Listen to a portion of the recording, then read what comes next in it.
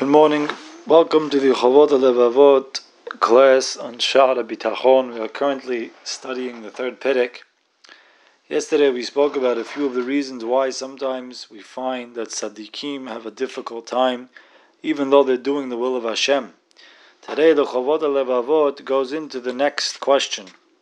Why sometimes do we find the opposite? That there are people who are over on the Ratzon Hashem.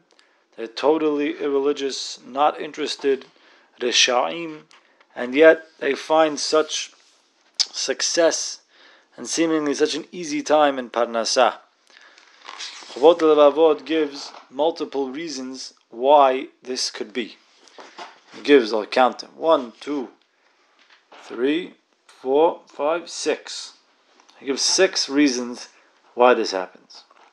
Reason number 1 is that we know, of course, we have a rule. En Hashem mekapeach schar kol biriyah. Hashem never cheats anyone. If you do something correct, you get rewarded. You do something wrong, you get punished. And therefore, even if a man is the biggest rasha, the correct things, the good things which he has done in his life, he will be rewarded for them. And therefore, if a person is a rasha, however, he did something good, so Hashem wants to pay him back in this world so that he doesn't come to Olam Haba. And therefore Hashem gives him his schar for what he did in this world. And of course, one mitzvah is worth tremendous amounts.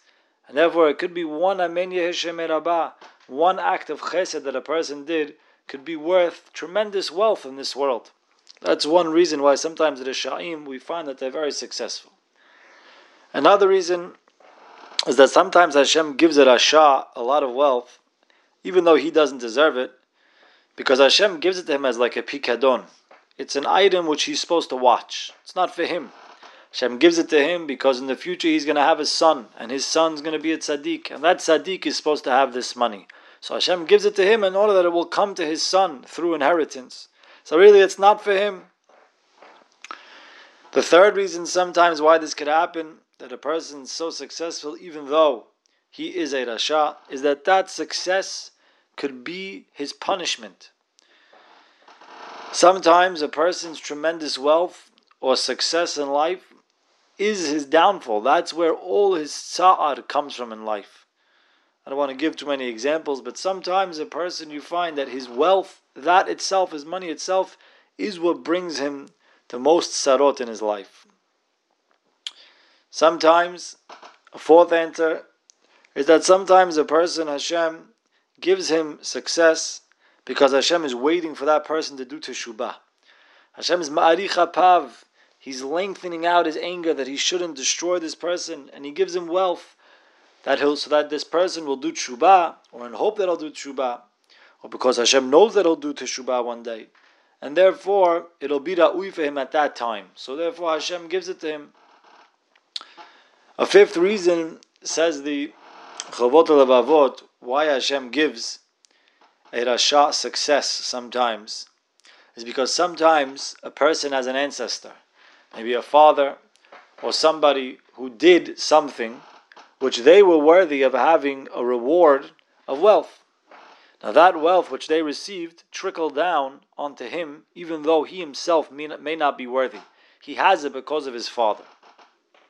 Rav Matisyahu Salomon explains this, that the concept works like this. The Mishnah teaches us that certain things, certain mitzvot, are from a category which is called ochel mi perotehem ba'olam hazeh.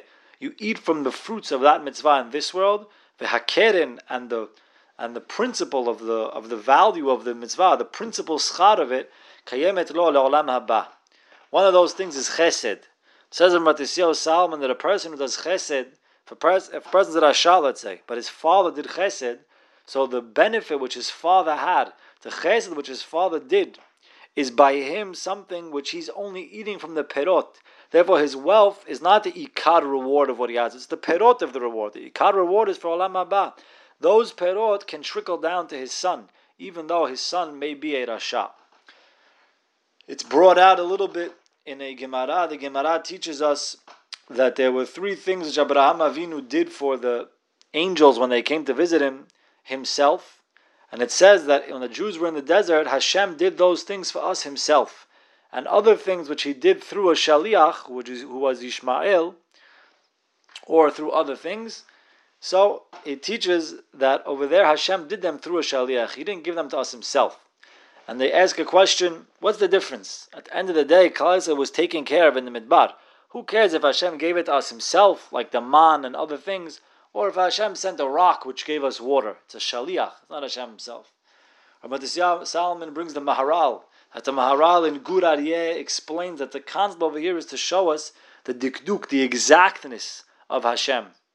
That when Hashem rewards, it's exactly the way it's deserved. Everything is exact. Abraham did it himself. El habakar ratz Abraham. He went to get the food himself. Hashem gave them man mina shamayim from Hashem himself. But when he told them, Yukach na me'at mayim, take a little water, v'rachatzu raglechem, so Hashem went and he gave them water through hitting the rock, etc., etc. And therefore, this is the midah over here also. If a person does these mitzvot, so the reward he gets, that reward, so to speak, is with him. Exactly what you did, that's what you have in mitziut, not in schar, just in the mitziut of doing that thing. The actual perot of it stay with you. And therefore, sometimes that could trickle down to a person who's a rasha, even though he does not deserve it, he got it because of his father. Says the Chavot HaLevavot, the last reason why sometimes Hashem gives a rasha success is to test the tzaddikim. There are two types of people who serve Hashem with the concept of schar va'onesh. There's a person who has yirat shamayim, he fears heaven, and he uses the idea of schar va'onesh, that Hashem gives reward for good things and punishment for bad things, in order to help him serve Hashem properly. And then there are people who schar va'onesh is the end game for them. They see the schar, if I will get rewarded for this, I'm in. If I'm not going to get rewarded, I'm not in. It doesn't matter if it's a mitzvah or not. They're all about the schar va'onesh. They're all about the reward. And that, of course, is not a good thing. So therefore, Hashem goes and He gives a rasha success. If somebody's in it just for the schar va'onesh, just for the reward, He says, look, this guy doesn't do anything. He has all the reward. I'm out. But a person who has really yirat shamayim, so he understands. I can't explain that. I don't understand why this person has so much success if he's going against the word of Hashem. But I know that if that's what he has and he's a rasha, imagine what I'm going to have if I'm going with the word of Hashem. Have a wonderful day.